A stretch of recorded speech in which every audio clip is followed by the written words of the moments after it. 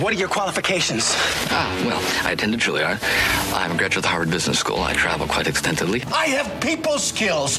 I am good at dealing with people. You just don't know when to give up, do you? I could do this all day.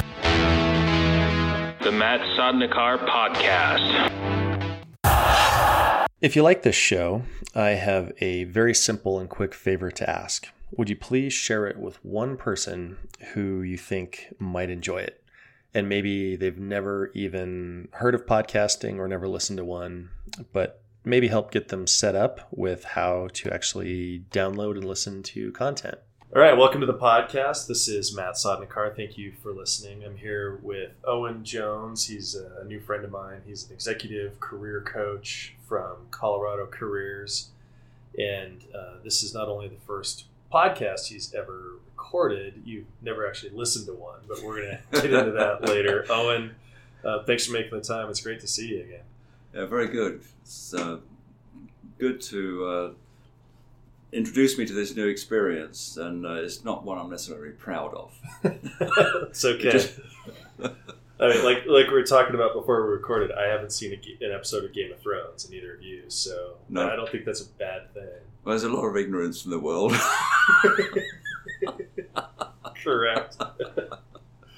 I wanted to start by the story you told when we had coffee a couple weeks ago, and it was a former boss of yours, correct? That told you.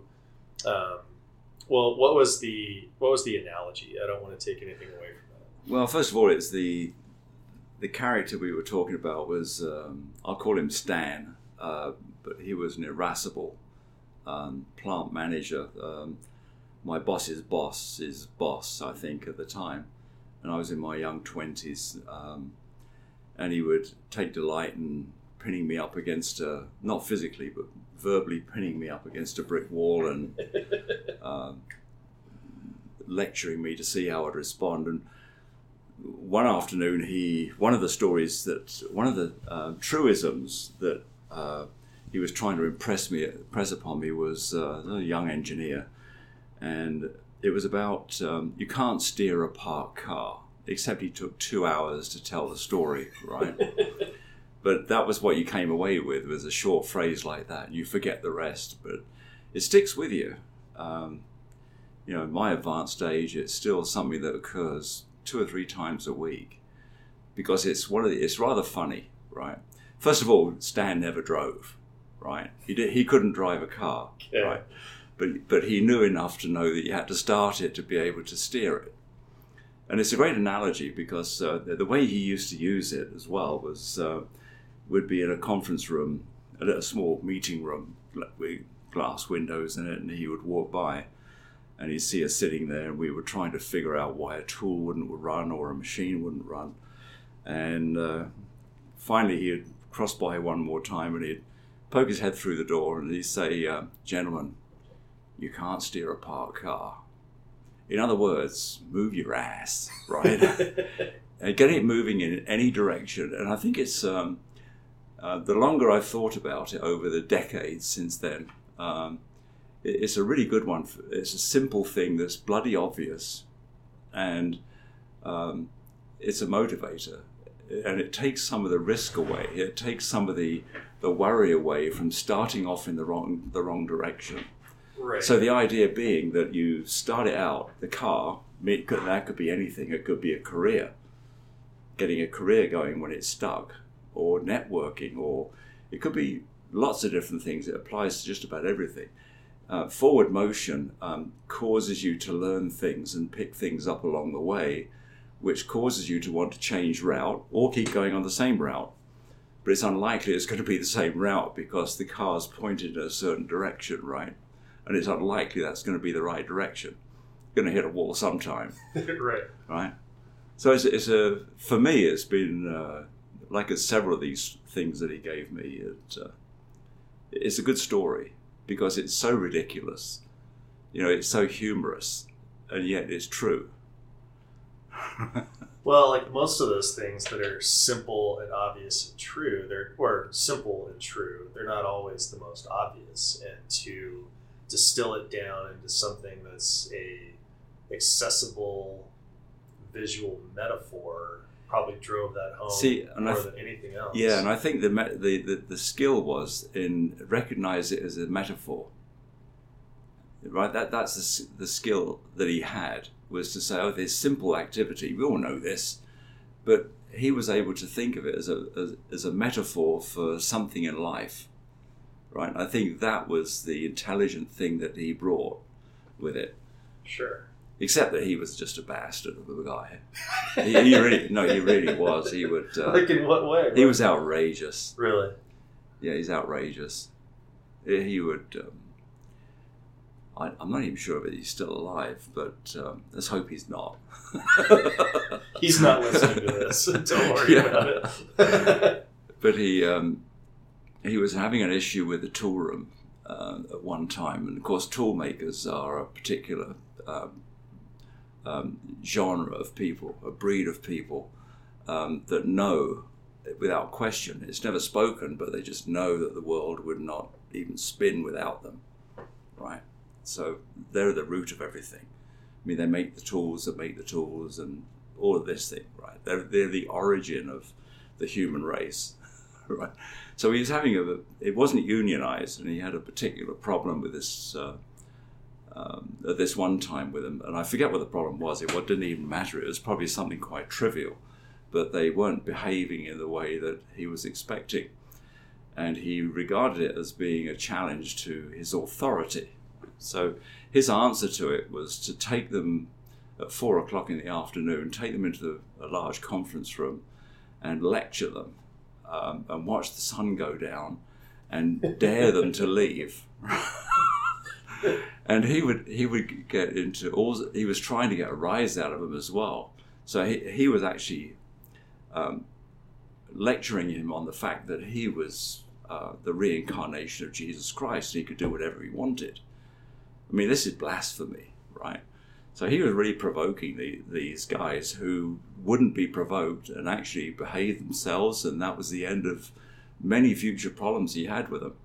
But the funny story that follows that, he was actually moved like I was before I was moved to the States, to Janesville, Wisconsin, middle of a cornfield, right? And he thought these techniques were going to be really useful. And of course, there's several things about that they actually bombed really badly. And he was despised, for doing things like that, which over the UK, it was just normal belligerence from management, right? But there was other things that he used to do that over there just simply wouldn't work. One of the things was in the UK, in my experience anyway, you had one of the principal motivating techniques of leaders of management was negative reinforcement. You've heard of positive reinforcement, right? Over in the UK, where I was, it was negative reinforcement. If you were an idiot, you were worthless, the way you would react as a Brit was, really? Let me show you, which is the intention, right?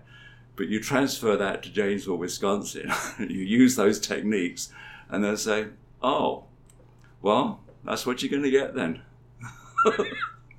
Quite the reverse. So he had lots of techniques that weren't transferable, but that was another side of him. But he was irascible. So how much of that on the negative reinforcement is it being effective because of, would you say that it's British culture, or would it be that particular industry? Why was that particular tactic of the negative reinforcement effective there? I don't know. I don't know. It sounds rather presumptuous to pin it to a culture. But in where we were, and I meant that in terms of a company culture. No, it was a company. I think it was because of who he was, and he was recognized as being, a bloody tyrant, and there was only one way to respond. You could either get up and leave, right, which would be the end of that, or you just waded through it and came out the other side. And actually what turned out was he would actually respect you for sticking it out and standing up the following day. But he had all sorts of things. We used to have a management meeting on a Wednesday night, and of all things, he would end this management meeting, which we were all involved in, right? And he would go over to the cafeteria, and he got a plate of cream cakes, which is, it just doesn't make sense, right, for this character to have arranged for this plate. But what he would do, he would walk in first, lick his finger, right? He'd look at the cakes, select one, and stick his finger in it, and walk away. That's mine, right? I get first pick. I don't want it right now, but that's mine. But yeah, there's all sorts of things about him that were really good lessons. There was,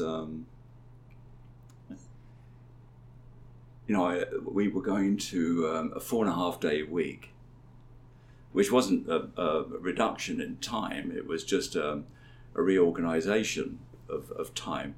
So hourly workers could leave at midday on Friday, and that would be the end of the day. But of course, he held all his management meetings on Friday afternoon, so it didn't apply to anybody that was in leadership.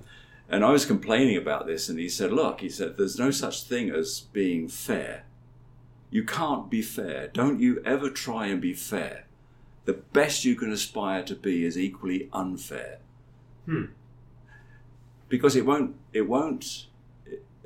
please everybody, right? Don't try and please everybody, because it's impossible. There'll always be one or two.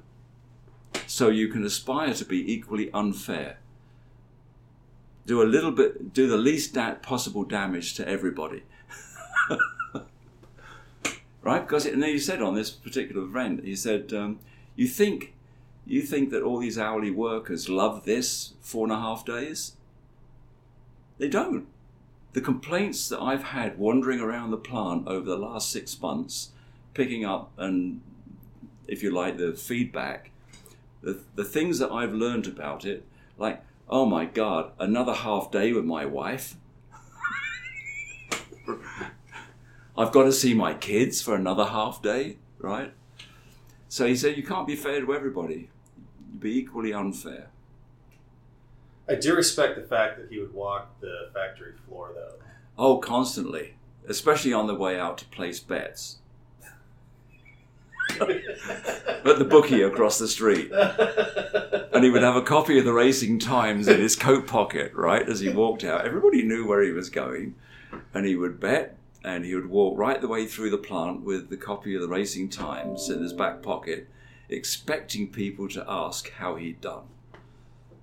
Would they give him tips on the way to... No.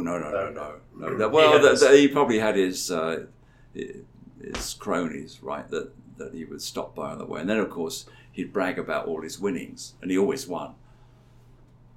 But he would brag about his winnings. Sure. He wouldn't mention his losses. Oh, no. That's not real. That never happened. He was pretty special. Well, your story about equally unfair reminded me of something I read about, and I can't remember the two branches of the U.S. military, but there was one that had a very liberal promotion policy, and one that had basically nobody got promoted. I think it was maybe the military police in the particular branch, and nobody got promoted.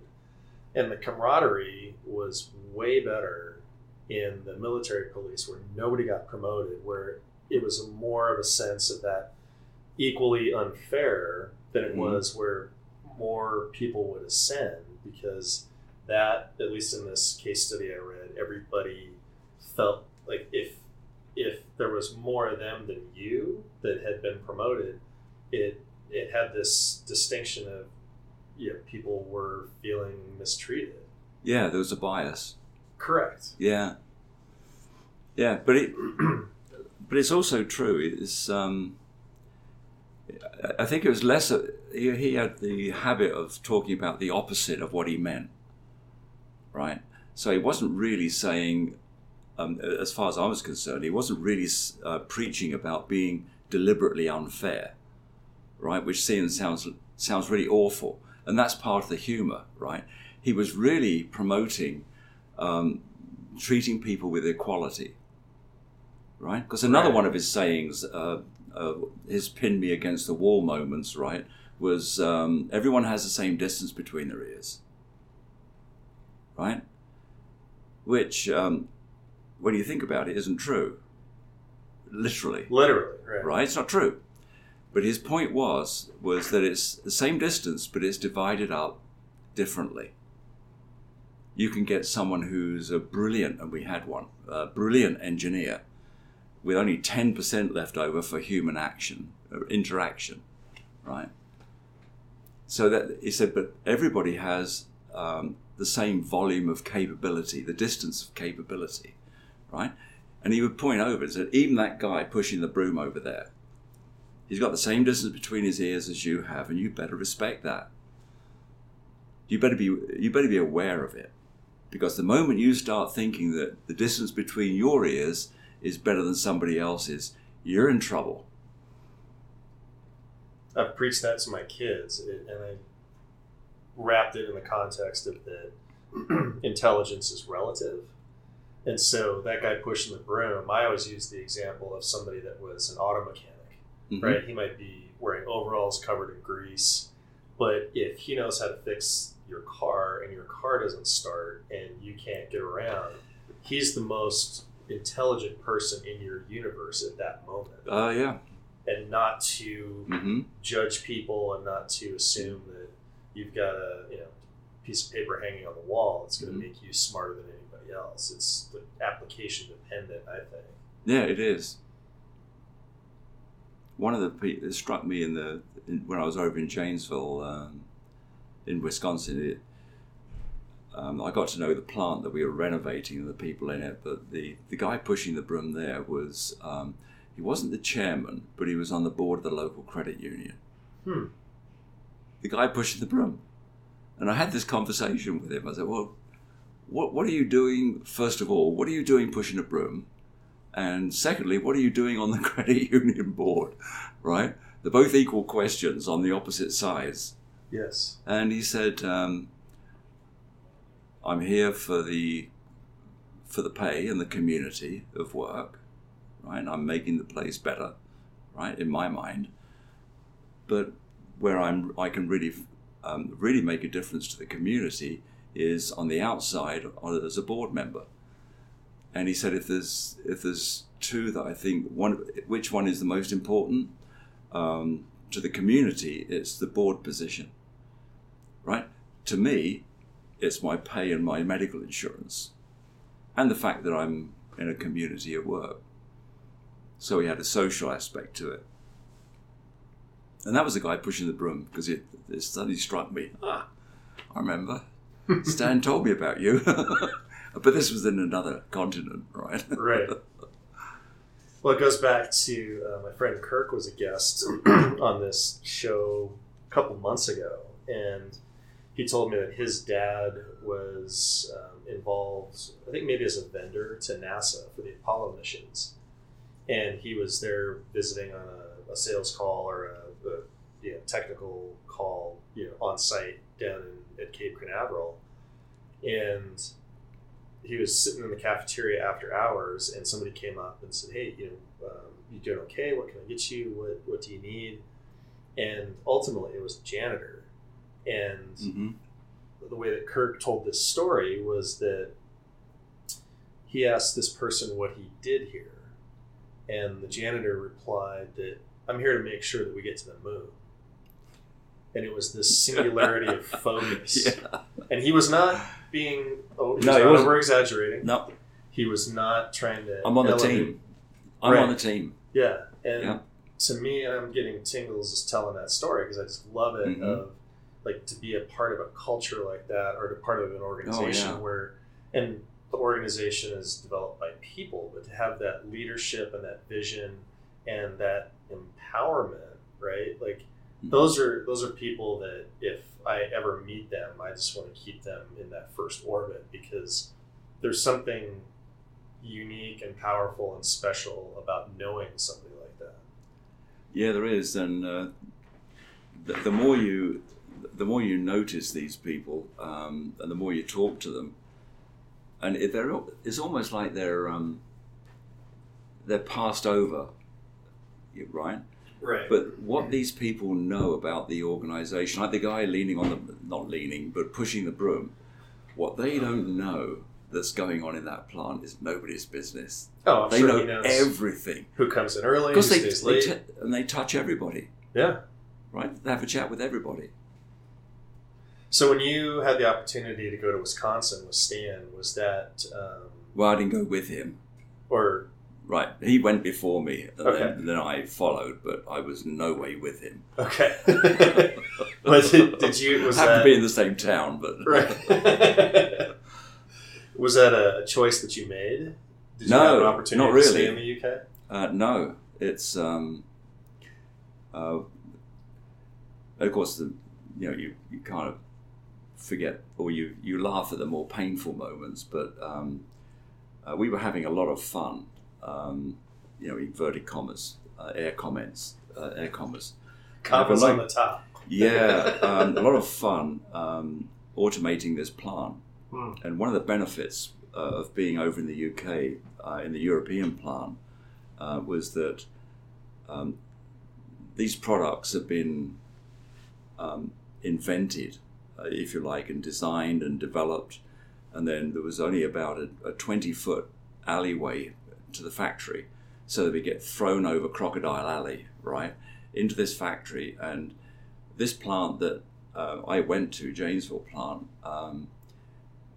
basically had to manhandle these products into production, right, with all of their faults, right, make it all work and get it out to the world. Well, part of the world would be the European plant, and we receive this first, they're almost making prototypes, right, but very good ones, and we receive these things and we could look at them, and we can consider how we were going to put this together with virtually no labor, things like that, right, and make them fast, make them cheap. And we had to change the CEOs, and the new CEO came down to do the tour around the world, and he was at the UK plant, and he'd done the tour, and I was working at my desk in this glass office, and there was someone appeared at the door, and it was him. So he knocked, and I thought that was cool, right? Who knocks? And then he came on in and introduced himself, and he said, straight off the bat, he said, "What are you doing tomorrow?" I said, "Well, I've got a pretty full calendar, but I can move things around." He said, "Good, well, do it." He said, "Here's a ticket. You'll be sitting next to me on the flight back to Chicago." Right? And so, okay, good. This doesn't sound like it was a bonus, right? So that was the start of the journey over. And what I was doing was commuting over there with some of the other guys that were out in the some of the other engineers in the Janesville plant, and what we were figuring out was how we would basically make this plant more profitable, bearing in mind that they're picking up all these new products really and having to manhandle them out with a lot of rework and all the rest of it. And we wound up putting, I think it was 3 proposals to the board for money to fix it. 2 of them were quite unacceptable. I think we started by talking about it was going to take 2 years, and then the next one was I think it was 1 year and 2 months, and then the final one we put in was like 9 months, which is totally ridiculous, right? And I think at that time it was, I forget how many millions it was, but it was approved. But there were 2 conditions, and one of the conditions was that that I would start work on the following Monday, right? which and I wasn't going to. This was a high pressure thing. It wasn't. You wouldn't go back for 3 weeks sabbatical and come back and all the rest of it.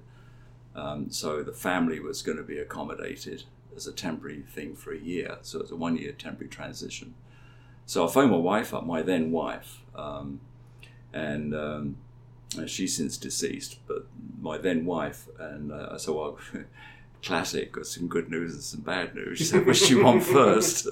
And she said, well, tell me the good news. I said, well, we get to go take the kids, 2 kids, and we get to stay, live in America for a year. And she said, well, that sounds good. That's really good. Because if it was going to be permanent, bear in mind I was commuting, right? If it was going to be permanent, I'd have a real problem with that because of my parents, right? She said, oh, well, by the way, what was the bad news? I said, well, I'll be home on Tuesday. We take the kids out of school, give the next door neighbours the keys to the car and the house. Go up to take the kids out of school on Friday, up to Heathrow on Sunday, catch the plane to Chicago, get on the Van Gelder bus up to Janesville, Wisconsin, check into the Best Western, lounge around the pool on Sunday. It's the best I could think of, right? You take the kids and register them in school on the Monday, and I start work. Period. So you moved from the UK to the US in 3 days, 4 days? No, it was actually 10 days notice. Okay. Yeah. And 10 days. And how'd she take that? Well, she went quiet for a little bit. It wasn't long. She went quiet for this. Yeah, that'll work. Really? That's great. Yeah, she said, that'll work. So I'll see you on Tuesday. Yep. So that's exactly what we did. And we had the next door neighbours who were retired that just looked after the house and made sure it wasn't flooding or anything. Sure. And eventually, the other funny thing was, got halfway through that year, and she said, well, really would like to go back and visit the parents. Yeah, sure. Off you go. She went on her own and went to visit her parents up in Derby, in the no, it wasn't Derby. It was somewhere up north. Grimsby. Wonderful name. Grimsby, right? big at that point, a big fishery, right? And so I was in a board meeting while she was over there. Someone tapped on the door, and my secretary, we used to have those in those days. Right? Sure. My secretary came in and said, Mr. Jones says, just step out a minute. So I stepped out a minute. It says, your wife. Jesus, right? What's wrong? Right? She said, well, she wants to talk to you. She said, it's just a short call. So I picked up the phone, and she said, this is just putting you on notice. You need to find a permanent job there, because I'm never coming back to England again. Really? To live. So I said, okay, well, I'm sure it's a long story, but what's happened? She said, I was in Sainsbury's and without a shopping bag, right? I didn't take a shopping bag there. So I just walked into Sainsbury's like we do, right? And went down, picked all my thing in the car, put it on the cash register, checked them on, put them on the belt, right? And paid for them. And she looked at me and said, come on, honey, they're yours.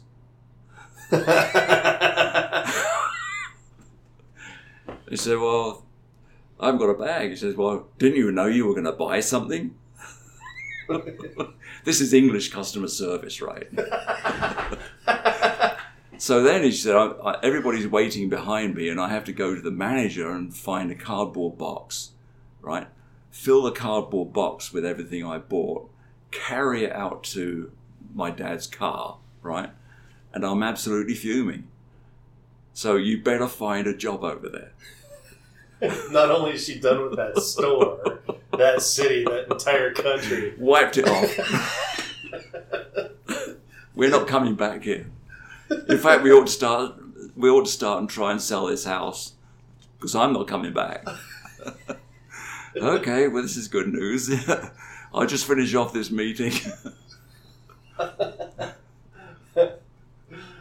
man, I wonder what the long-term financial impact to the economy of Great Britain was because of that one. I doubt it. Not very much at all. It was noise in the system, right? But still, they probably wouldn't have even let us back.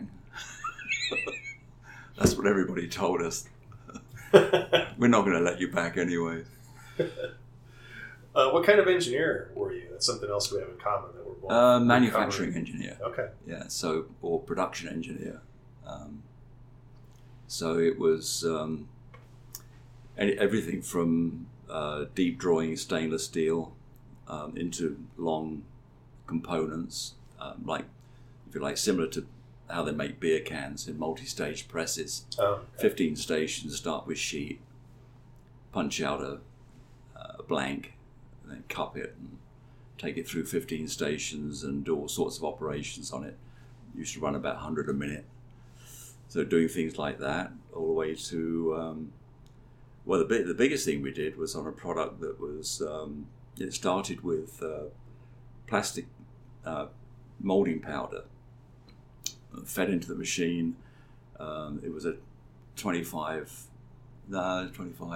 48 cavity hot runner mold that would run continuously and load, make these the outside components, the finished outside components, put them into pucks, like hockey pucks, and they would march off and they would come off the other end of this machine,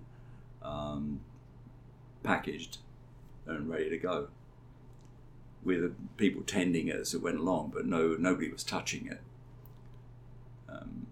And that was the last project I did in the UK. And that's what caught the attention of this CEO that I mentioned earlier. Mm. So there was 1,200 people in the plant in Janesville, Wisconsin, right? Doing everything was not everything. There were some automation pieces that they got, obviously, but a lot of it was hand assembly, with primarily a female workforce. You know, with cigarette and an ashtray and handbag underneath the desk. Crazy. That all stopped, of course, when we started to renovate it. But there's 1,200 people, and it was probably when we finished up. We never hit the goal, but it finished up with about less than half of that. So, what led you out of, or drove you away from, engineering? I find that interesting. My first two projects when I was an engineer, when I just left Rolls-Royce, because that's where I came from, and that's another story. But my first two automation projects, they weren't large, but they didn't work very well. That's my words. There were a lot of other words that were used to describe them. What did Stan say about those projects? I think he was kind of patient at the time, but they weren't big enough to make a ripple, right? Or a big wave that would hit his office door. But they were good designs, and it sounds odd saying that now, but they were good designs. But it took me two of these projects to figure out that that the reason they didn't work is because I owned them. I mean, mentally, I owned them. They were mine, right? And the people that were, they'd be pushed out through this virtual velvet curtain, right? And push it out onto the shop floor and expect it to work. Yeah, of course you do training and everything else, but there was really no ownership there. I was looking at them as just having a job to do, right? And the light bulb went on, and I realized that the roles should flip. I should be working for them. They're doing the job. 8 hours a day, 20 years, right? They're the experts. Sure. They've seen everything, right? And I'm a a raw-ass recruit, right? and thinking I know best, right? Really arrogant when you look back on it. So I realized it flipped it around. So the next project I did, we not only involved them, we built all their ideas, and this escalated as it went on through the years on that job in the UK, where there was a lot of collaboration from the shop floor, which meant the ownership was there, because when someone's ideas are embodied in what you've produced, right, there's a feeling of responsibility too, because you've contributed to it, but you don't want to be wrong, right? So I was if you like, the technical consultant. I would view myself, that would solve the problems as, okay, this part comes down this rail. How's it going to flip over and orientate? Well, there's several ways of doing it. You can do it this way, this way, this way, and so on, right? So we would, I wouldn't say they were designing it, but they had a really strong hand in what they were going to be using as machinery, right? And that stuck with me. And it all comes from people like Stan. Everyone's got the same distance between their ears, right? Is ringing in your head, right? Okay, let's pay some respect, and they've done their time on this. So anyway, the next thing was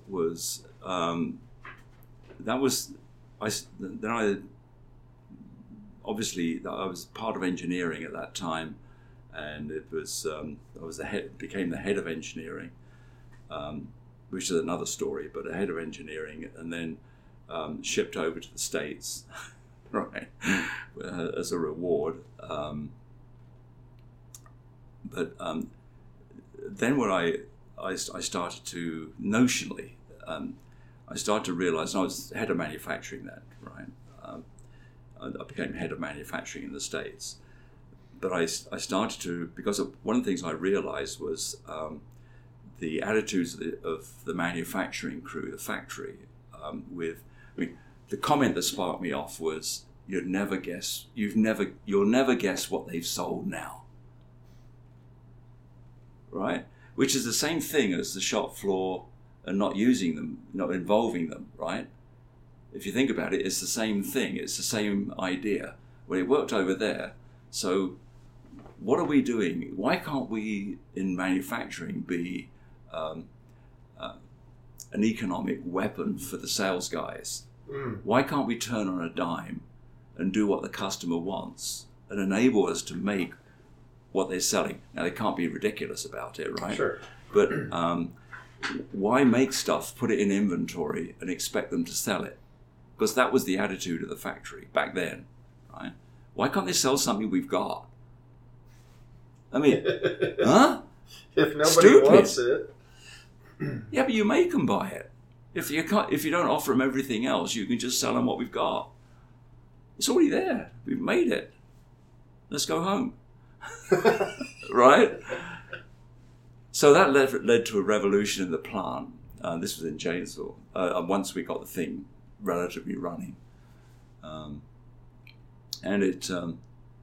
that started to work. You know, it was a different attitude, but then you find these chasms between different organizations. Like, you know, nobody in sales loves anybody in marketing, and marketing is putting together all the strategies. They're the engineers. They're the manufacturing engineers for the salespeople. You know, it's a similar relationship. You know, and the salesmen don't meet their numbers. Look at what we've been given. Right? So the same things, by then it wasn't a deliberate thought, but the same habit crept in. And that's when we jumped ship after three of us jumped ship from Parker to buy Schaefer Pen down in Iowa. And that's what we did in Iowa, which is started to realize that, you know, the marketing plans and the strategies need to be put together with the shop floor, the salesman, right? They're out there. They're interfacing with the customer. They know what the beat was, right? And treat them with some respect. They're not just bloody salesmen. Look at what they brought, right? So that's how, and that by then I was a CEO, but that's how that evolved. That's how my career evolved. But the spark, I wouldn't say it was all Stan's fault, but that played a part in it. Everyone's got the same distance between their ears, but the spark was the aha moment, realizing that stuff that I was making and my machines didn't work. Now, they were good machines, everything else, and it was the fault of the shop floor, right? But when it happened the second time, what's the common you know, it's whoa, wait a minute, I'm making a career out of this. Hopefully. At least you're consistent. Yeah. Well, as one of them, we even shipped to America. We shipped it from the UK. I'm going back now. We shipped this one machine, assembly machine. We made it for them. They saw it. Actually, while it was being debugged, when we were running it in the tool room, the American guys saw it and said, "God, we need one of those." And we hadn't even put it in production, so they ordered one. We made it, shipped it over, right, with nobody to explain it or do anything else. But that's even worse than putting it out on your own shop floor. You're moving it a continent away. Yeah. Right? And of course, the thing never saw the light of day. It was a boat anchor. You know, it was a umpteen 100,000 boat anchor. Wow. And they probably had something to do with them shipping me over there later. You're gonna follow that thing. Yeah. You're gonna go where that went. At the bottom of Lake Koshkonong. Wow. So, what are you doing now? And talk to me about. You'd asked me I still don't have an answer for you. You asked me, talking about what do I want to retire as, and so I was. Yeah. What do you want to be in 5 years? What do you want to be in 10 years? What do? And it's. I think it's important to have some sort of vague idea, right? It doesn't have to be a firm plan because it's not going to work out that way, right? It isn't. It isn't. It doesn't. It never works out that way. But it's important to. It's important to. Here we go again, right? Is to start the parked car. Yep. Right, and you can start it with a vision of any direction, a career, right? Now it should be something to make it practical. Your future career should have some relationship to your past experience.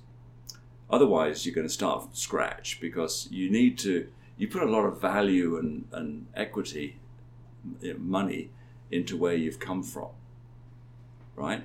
A lot of that knowledge that you've gained, if you get into a situation where your direction is using almost none of it, right? It's a really raw start. It would seem very inefficient. It's very inefficient because you've got to gather it all again. So it gets simpler as your career, in my mind, has more obvious ties and uses more of your past experience, even if it's in a different industry, right? But it has some association with it, right? It is also more convincing to the people that listen, right? Why should you be a brain surgeon? Well, it's because that's what I've decided to be.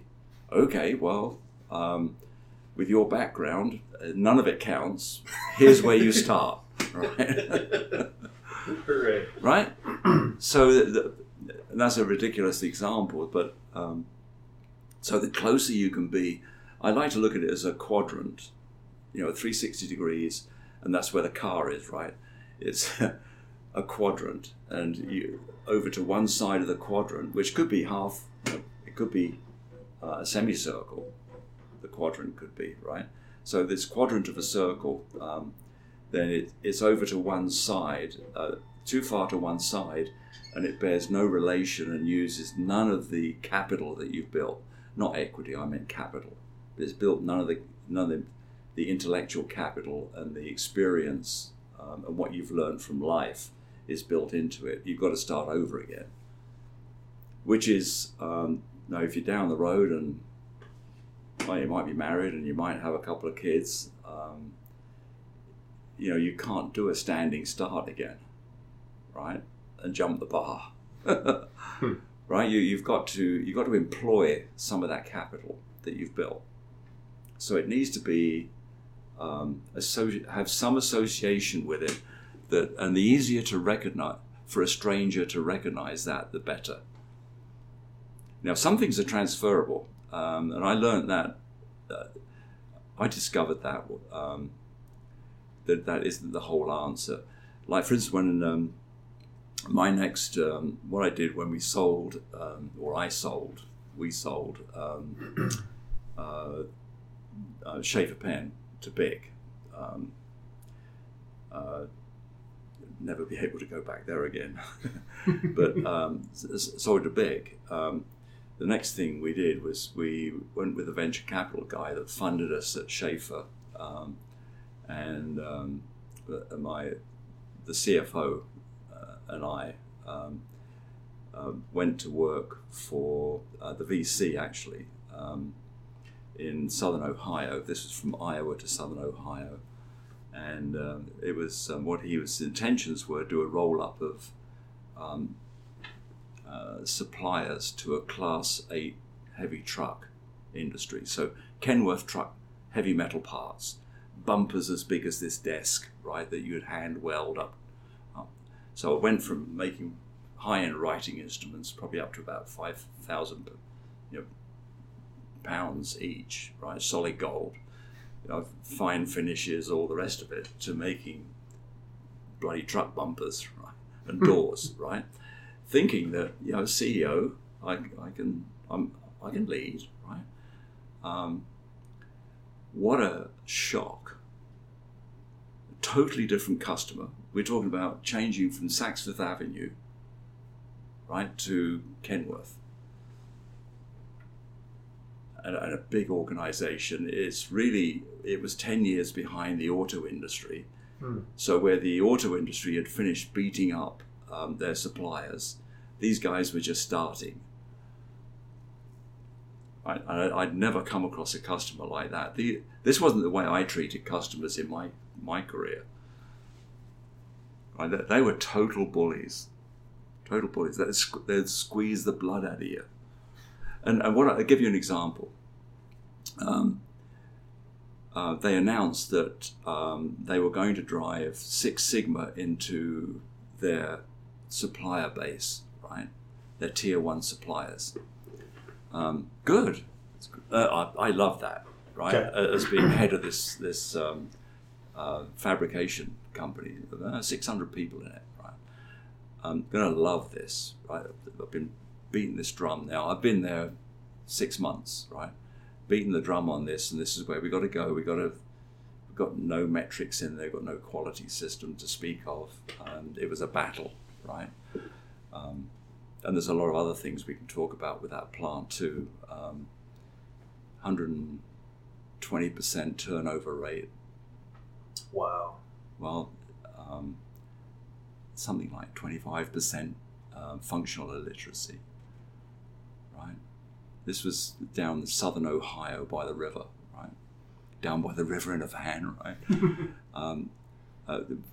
It's really profitable, built by one guy. But anyway, so what they required, what Packard, who own other brands as well, but they own Kenworth. What they required for this compatibility with their requirement to go into Six Sigma, right, was someone with a degree. Well, amongst the 600 people we had, how many people with a degree? One, excluding me, right? One, and the CFO.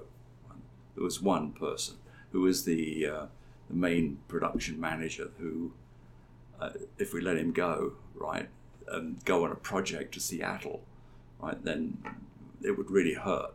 But that's what we had to do, because it wasn't an offer. It's a Godfather offer, right? Right. So he went, and he had to take ideas for 5 projects with him, right? He came back with all the Six Sigma plans to implement it on these 5 projects, and he'd worked it all out for them, including the savings that would result, right? Which they kept a record of. And they let us know that they would give us the rest of the year to complete these, and they would be reducing our invoices by that amount.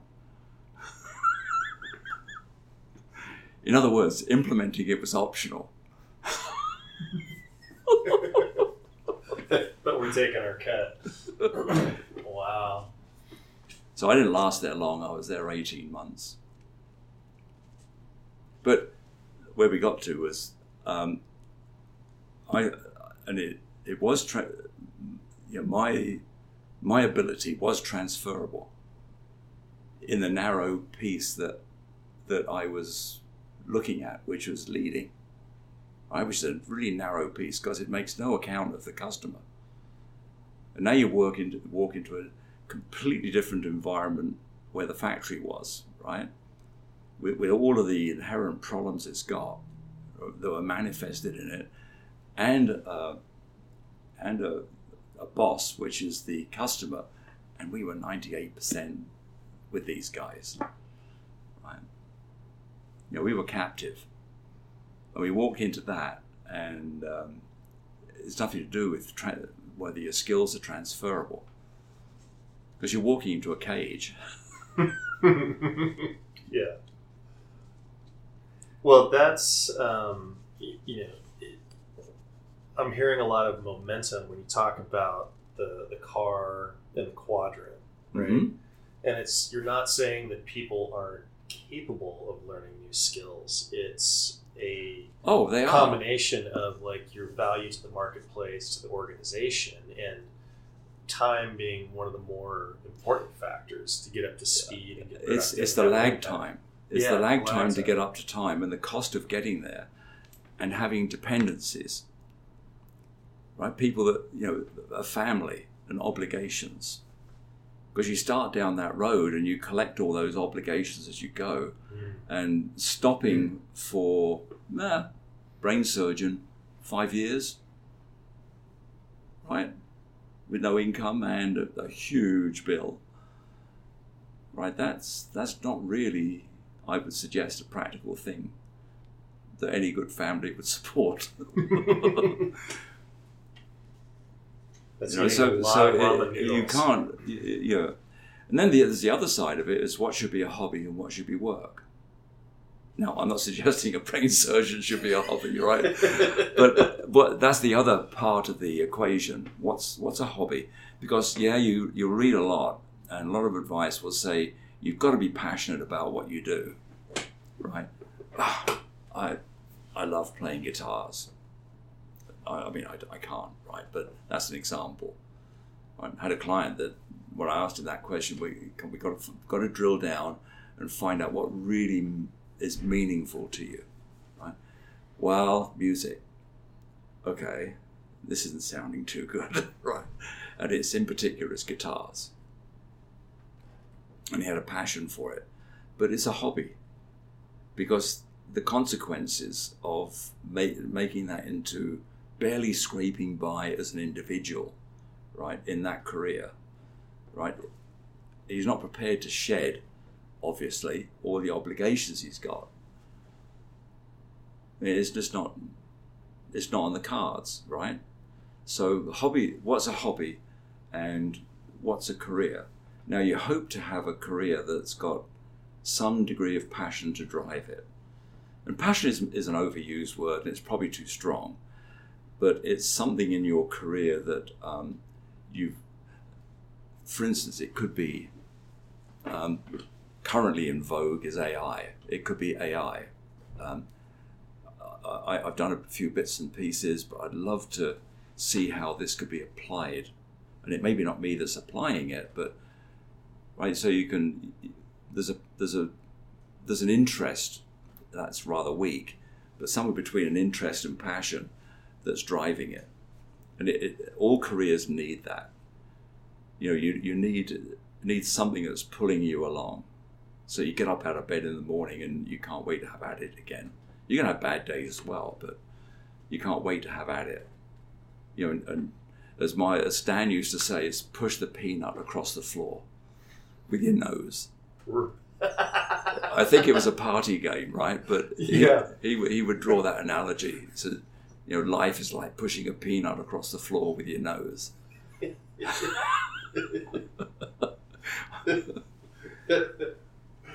So is that what you do now, is help people to find the right peanut to push? Yeah, it's something, it's to find not the right peanut necessarily, but the right motivations. Oh. Right? It's the motivations, because pushing a peanut across the floor isn't fun, right? All fours, looks pretty ridiculous. Hopefully there's no windows, right? Yeah, that's not the goal. It's to employ something that you're really interested in, and that could be other people. It could be relationships, sales, right? Business development. It could be analytics. I love seeing all this. Do you realize how much data these guys have got stashed in the cupboard? I mean, the drive, the cloud, right? Mm-hmm. How much data they got stashed in there, and they're not even looking at it. I won't mention their name, but there's companies here in Denver like that have got equipment out in the marketplace with all the customers that's reporting continuously back to them, and they're storing it. And they don't do a bloody thing with it. But it's going to be useful. Okay. Right? Yeah. Now, there is a guy that went to this company, who actually was a client of mine, who's an absolute, he's ridiculous. I mean, when you talk about the distance between his ears, 98% of it is envisioning mathematics and the analysis and the calculation, searching big data, right, and pulling out answers. It's all going on in his head. When he starts to talk about it, his eyes go wide like this. They're popping out of his head, right? He's over there. He's got in on it. Now his trouble is that 10% of the other side of his ears, right, isn't allowing him. That restriction isn't allowing him to convince other people. Right? So it's all a balance, but it could be getting off the subject a bit, but that's a really good example of someone following their passion. In fact, in his career, he was with I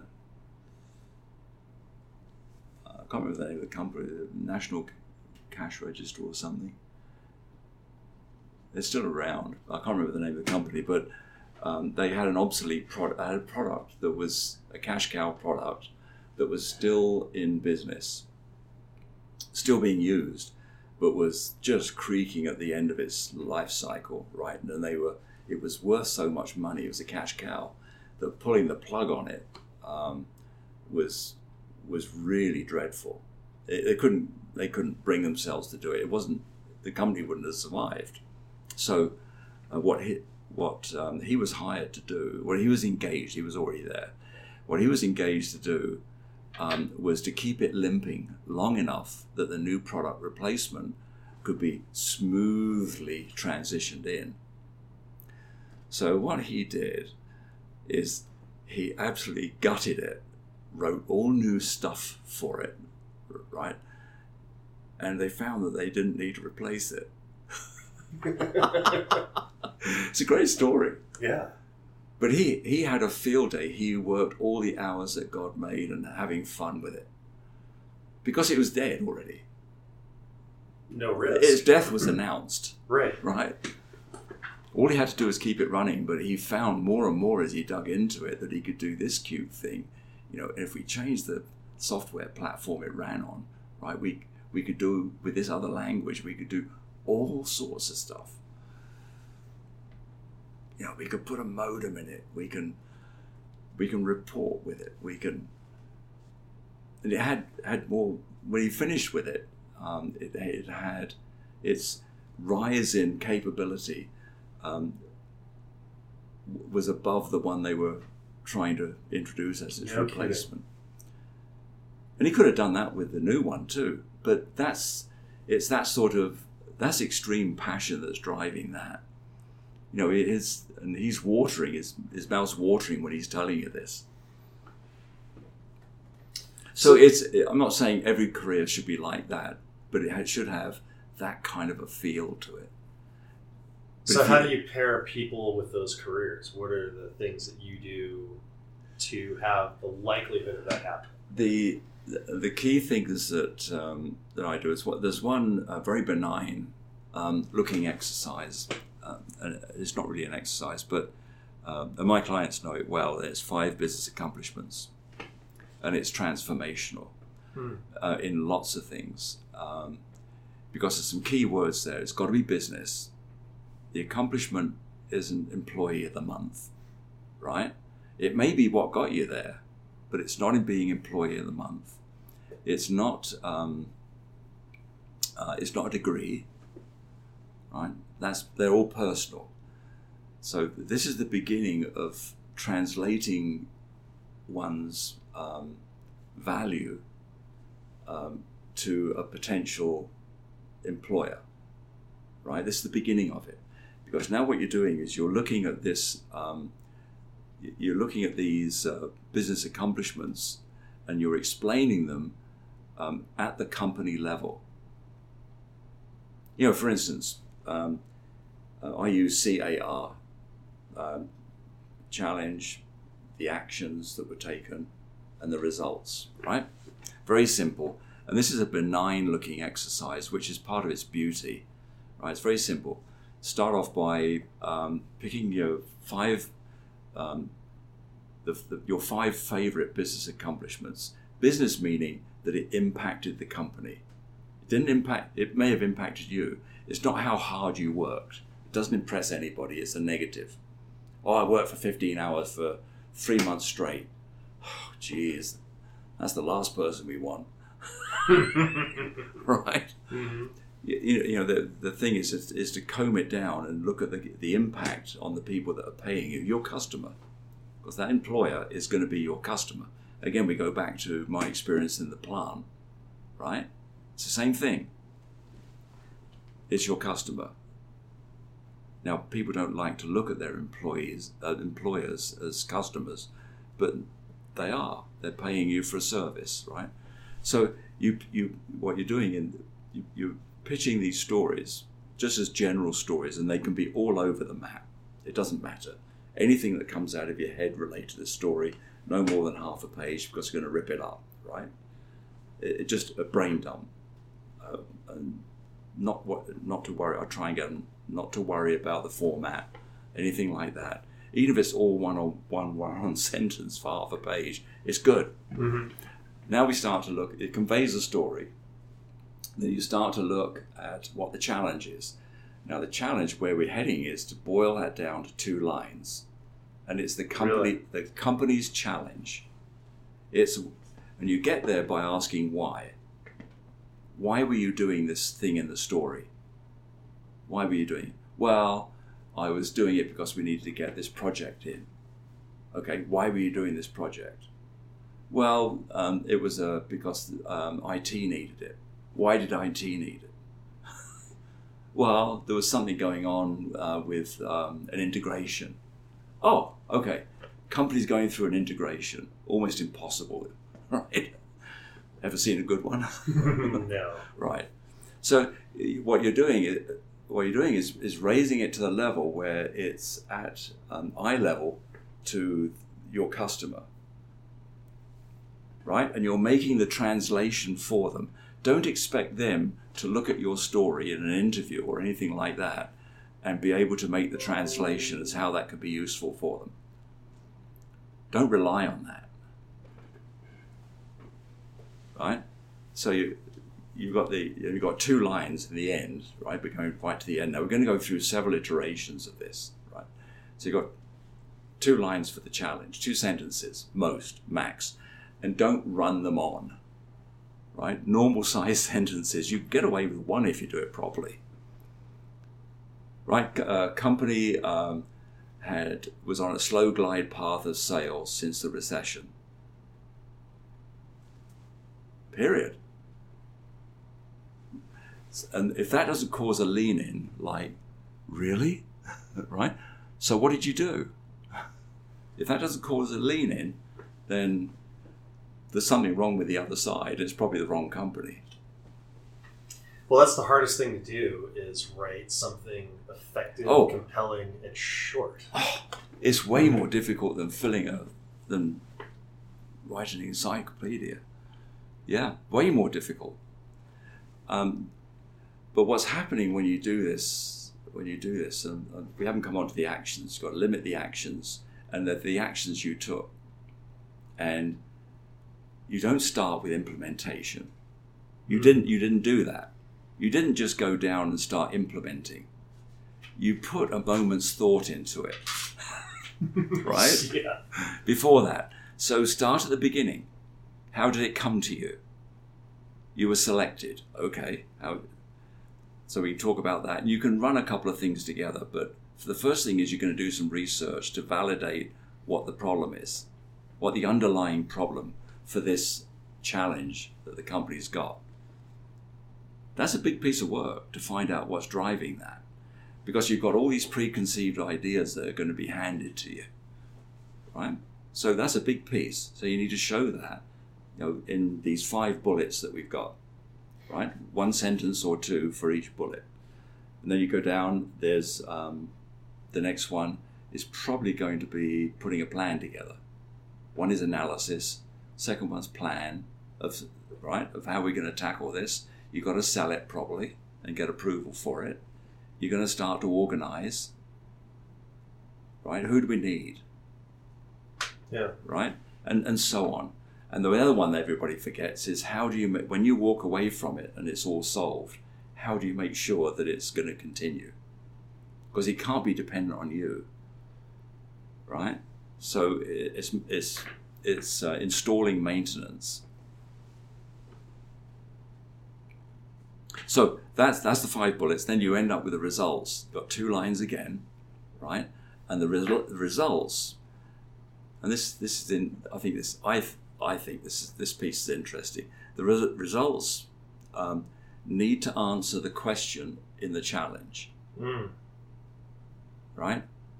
In 1 year, sales rose 10%. Over 3 years, it rose X. In our example, right? That's all that needs to be said. You don't need to embellish it. You don't need to make it look fancy. It's fancier looking stupidly simple. Right? Totally, yeah. And you haven't indicated that you even raised a bead of sweat. Now you have done, right? But that's immaterial. Because from the company's point of view, they don't care how much time you spend away from the family. They don't care. Other than the fact that you might burn out and it might collapse, right? Their results might collapse, right? So it's totally company self. It's a business, right? It's a business challenge. Yeah. Right. So the other thing, there's several interesting things that come out of that, right? To tie it back to your question. Now you're getting a really good sense of several things are going on. You get a really good sense, I do, and other people, the people doing it do, of what the talent is.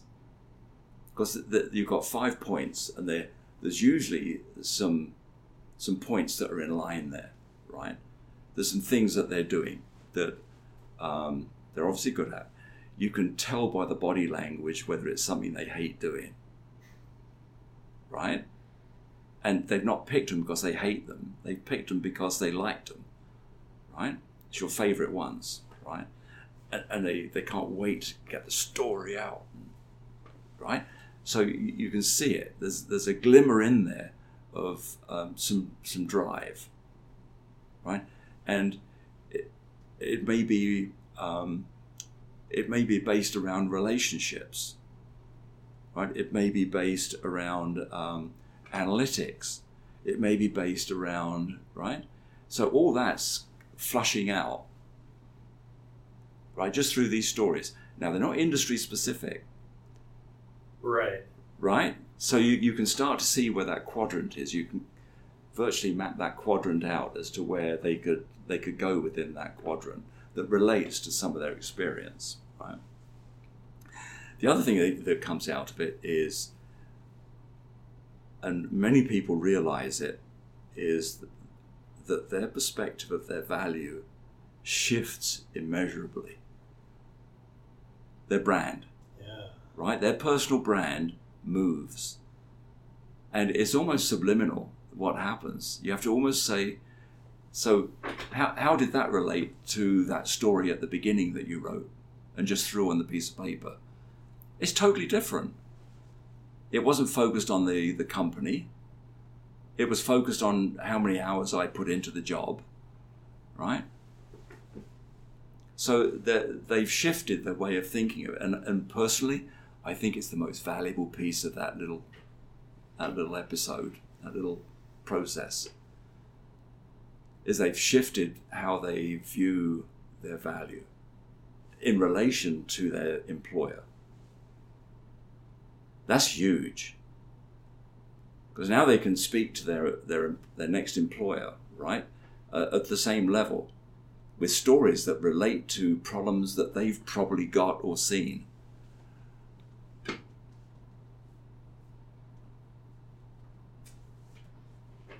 I love that. Now, what it also comes in, the other thing you can use them for, you see, and why the client's doing this, right, and not me, right? Because it's like the machine on the shop floor; it becomes mine.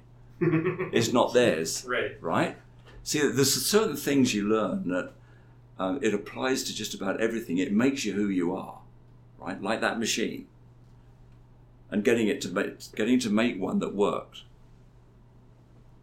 right? That one experience and that one light crafted my career, right? And it still is, right? It's still influencing me. So it becomes mine, not theirs.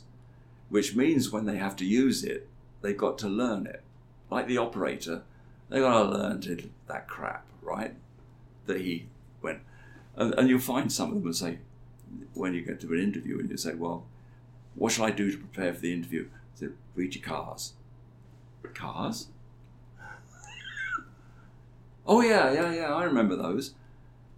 It means they haven't digested it. Right? Because when you get to an interview, and someone says, well, you've had a time when you had to lead a team. Open-ended question, right? It's easy. Just get the interviewee to start talking, right? So you can say, yeah. The answer is yes, there is. Right? That's a good answer. That's all they've asked, right? But what they're intending to do is to get you to tell you more. So what you do is use the story. You use the car, because by telling the car, this was the challenge that the company had. Here's what I did about it. Here's how I organized it, 3 down, right? Here's how I led, and here's the results. Now, look at that from the interviewer's point of view. Look at the information that they've got about you and the impression that they've got with a story like that of who you are. And it's pitched at their level, right? Here's a guy, because the other thing I skipped over is you've got to have numbers in there, which is another whole question, right? Because and I'm not even sure I can find it, but I read a Harvard Business Review article on the effect of people's recall of a story with and without numbers. Really? Oh, If you ever find that, I'd love to see it. Yeah. There's actually there's not related to that. There's a really did I send you that video? The storytelling. The storytelling. Yes, I've got that called up on my monitor at home. That guy is, I mean, everybody's a young guy for me, right? But that young guy is brilliant. He's a blog writer, right? He's brilliant. But if you have a number in a story, and I'm not even going to be saying publicly what I think the numbers are, right? But it quadruples the ability of people to remember the story time down the road. And it's attached to you, right? So they remember it with numbers. It quadruples it. Now, the other thing it does is that on this Harvard Review test was that the other thing that went along with that is their opinions about the story was that it was quite accurate. Can't remember the numbers. Didn't even remember the numbers being there, but it was accurate. Right? The other one, it gets forgot in like a quarter of the time. It gets forgotten, right? And even when they remember it before that, right, it was just a story, and they weren't quite sure whether it was true. Now, the next problem is about numbers, right? Is that I've got no documentation for that in this story. So that's the discussion I have, right? So Brian I've got no documentation for that. I can't prove that. I don't know what the numbers are, right? Not even to 0 decimal places, right? So I said, okay, think of it, and maybe this is the wrong use of it, but think of it as an adjective, right? You're trying to give orders of magnitude to the reader. It's a description. It's a descriptor, right? So so the next part of the conversation with someone that's refusing to admit that they've got any documentation for it, right, is, okay, well, was it 1? No, it's more than 1. Was it 100? No, it wasn't 100. Okay.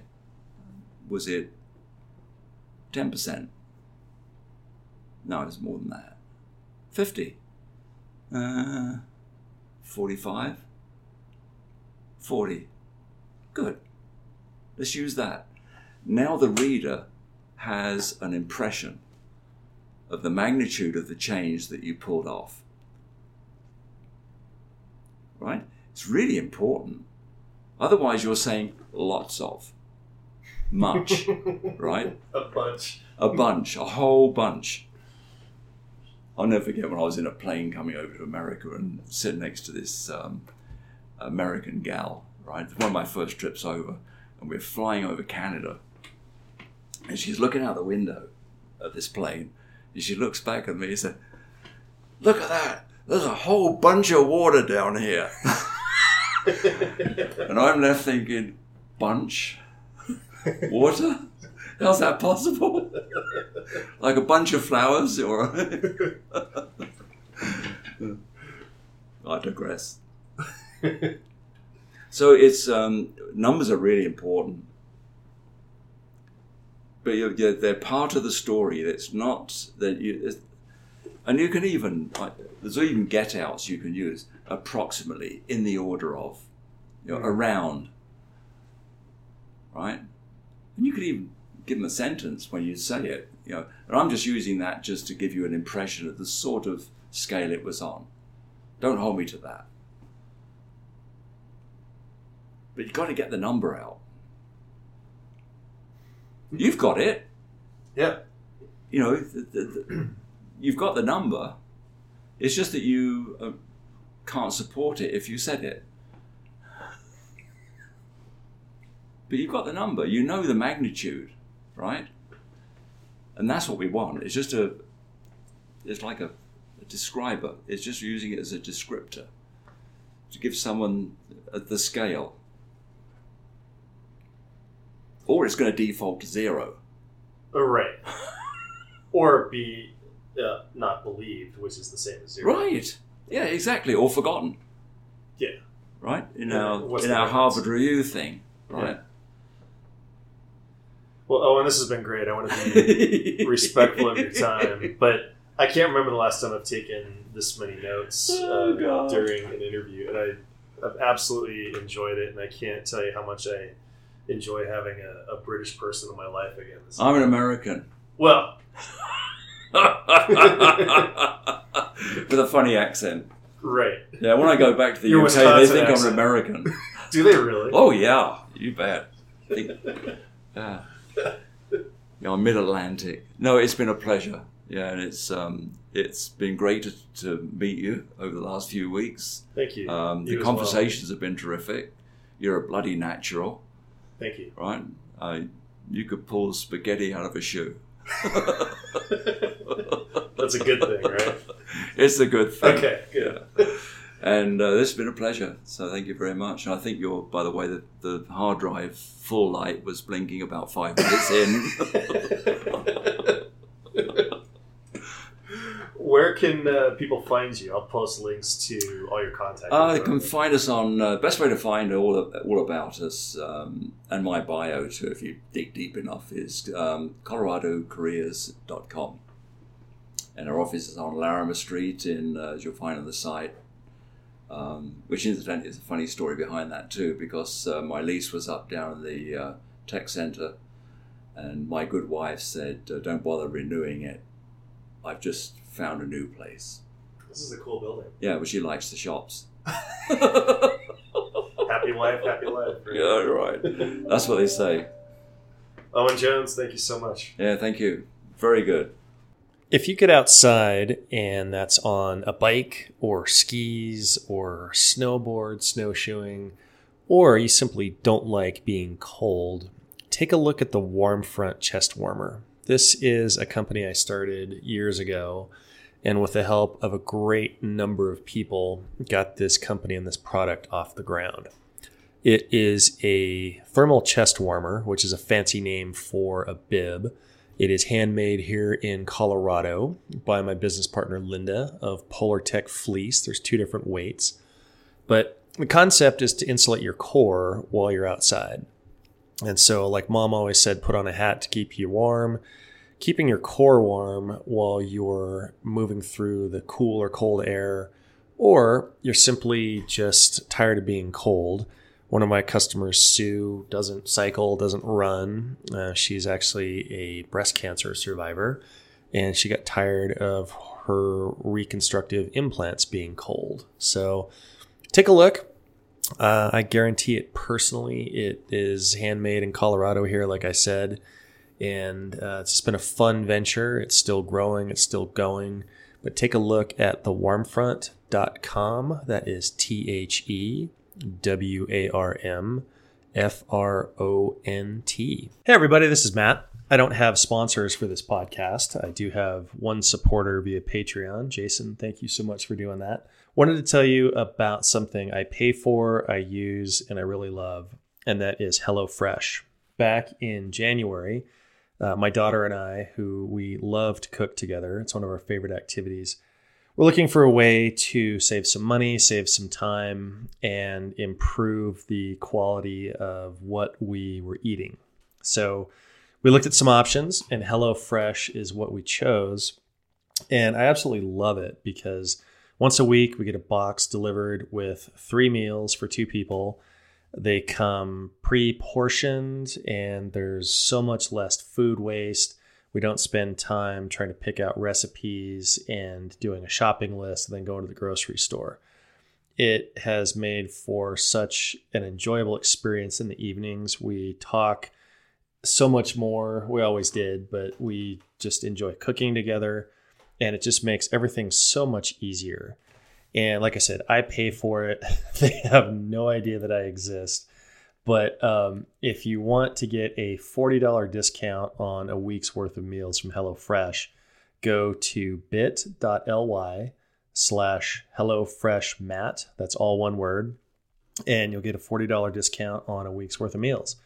Like I said, I love it. I pay for it. They're not supporting this, but it's just been transformational in how much easier eating well has been. So take a look, and thank you very much.